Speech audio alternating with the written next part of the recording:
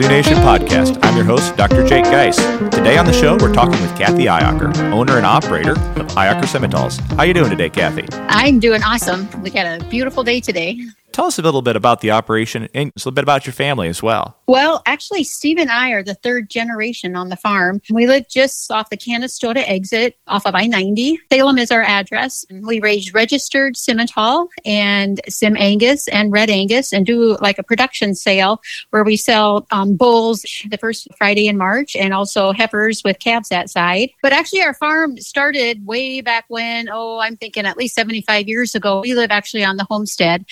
Steve's grandpa started the farm here. He milked cows. And then Steve's dad and mom, they also milked cows. And then Steve's dad, Rayphil, started kind of dabbling into the Simmental breed a little bit and started AIing. And then Steve kind of took over from there. And when Steve and I met in high school and got married right out of high school, and Steve decided not to milk cows, so we got rid of the cows, the milk cows, and stuck with the Simmental breed and doing the production sales. We also have a lot of farm ground. We do corn, soybeans, alfalfa. Once in a while, we'll do a little bit of rye or oats just to get some feed for the cattle. And Steve's brother is here. He helps us on the farm along with our son Adam and a couple of hired men. So we have a busy place.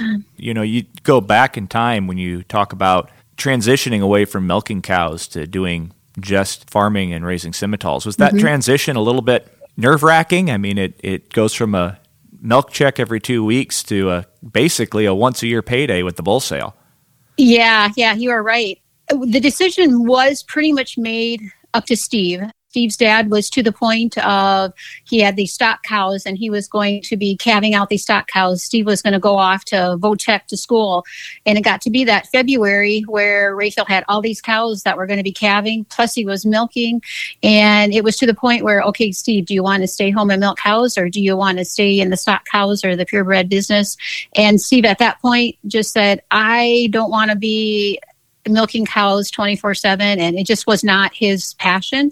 And they just said, okay, that's what we'll do then. And they basically just took the cows out of the barn, walked them north about a half a mile to Steve's uncle's place, and that's where the cows went. And I don't think they've ever looked back. It's just you make the transition, and you just felt that was the right thing to do at that time.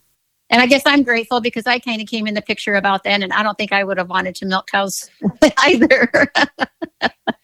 It is a labor of love, isn't it? Yep, you bet. And if you don't love that labor, it's a heck of a chore. It's a decision, and I'm sure they thought hard on it, but just decided that's the route they wanted to go, was they wanted to follow a new avenue, and it has worked out well. Well, and you think about that. I mean, they made such a major change in the direction that your family took. How did that, and just in raising kids on the farm and the whole family on the farm in general, how did that whole enterprise go with your life? I actually worked in town. When Steve and I first got married, I worked in town at a car dealership. Well, actually, I worked for Farm Credit for a few years, and then I worked for a car dealership in town for many years. I had our third child, and then I took a few years off and just decided to stay home with him. Well, then it was like, okay, I need to go back to work. So I actually went back to work for 6-8 years. And we had a bull sale, and I just remember the bull sale was so busy, and coming home and trying to get stuff done during my noon hour, doing stuff at night, and things weren't getting done, that we had to sit down and just make a decision on whether or not I needed to stay at the farm. Things weren't getting done here like they should, phone calls not getting answered or even returned just because you didn't have time. So I think every farming operation needs to decide what and when that point is that you stay home and work. And since I did quit my town job and came home, they put me in a tractor. So I had these little kids at home. Well, actually just one little one. The others were in school, and he was in the tractor with me, or he was out working cows with us and stuff. And he's the one now that is going to be the fourth generation taking over the farm. He saw the passion that Steve and I had for the farm, and he has it also. It's just, he loves farming. So raising kids on a farm, it's nothing better than to have them go outside and work with their show animals or just get in a tractor and stuff. They absolutely enjoy it. It's a great life. At some days. Well, we all have those days, but I'll tell you, you must have made an impression on your kids because they nominated you for the South Dakota Woman Farmer Rancher of the Year in 2020, which is a title that you acquired. Yeah, they called me and said, "Hey, Mom, I guess the last question on this form we're filling out for you for this award is that we have to let you know that we're doing it. And you can't do anything about it because we already turned it in." But to be nominated, that was amazing, which I never, ever thought I'd even, I'm just a farm wife, just a farm worker. But I think just them seeing me work and the different hats that I wear every day, it's I think every woman is every farm wife is like that. You go from being a vet assistant to a cook, a chef, a parts runner to, oh golly, I could just keep going on and on and on. Groundskeeper. Just like here, we were weaning calves. And so then I'm chute side collecting the DNA and all the data and stuff. So every day is a different day. And I think my kids just saw that I dug into everything that we do around here. You just go out and help where you can. And then I also love to volunteer, and I think they recognize my volunteer work, and they're now good volunteers. So it's just they follow what you do. Well, I think you're underselling yourself a little bit because you've been a great supporter of agriculture and a champion of women in agriculture as well. So what about that part of your life? Is there anything you'd like to say on that? I had the opportunity to volunteer. I guess I'd love to volunteer. Steve and I have been on many, many organizations. I was actually like a 4-H leader. I got involved with that. Loved it. 4-H Fair Board. I was on the McCook County Fair Board for about 20 years. Steve and I were Simmental Junior advisors for over 20 years, working with kids and promoting our breed and working with the other programs that we do throughout the junior program. And since then, now we've kind of upped our ante, and Steve is actually on the American Simmental National Board, and I'm on the American Simmental Foundation Board. So we kind of are in a bigger spectrum of things. But, I also worked at South Dakota Cattlemen's Auxiliary. I served at many, many, many steak sizzlers at the Corn Palace and places like that, just promoting our product and getting it out there and that we have a good product. But yeah, it's just, you just try to volunteer where you can. And we actually volunteer with a lot of school and church activities. Pretty much wherever we're needed in Salem, we try to help out. So you just got to get in there and work at it and volunteer. That's super cool. And thank you very much for all those volunteer efforts. I'm going to do it as long as I can. And actually working on a farm, I have flexibility to where I can, do some volunteer stuff. I can kind of adjust my schedule so that I can get to some of these activities.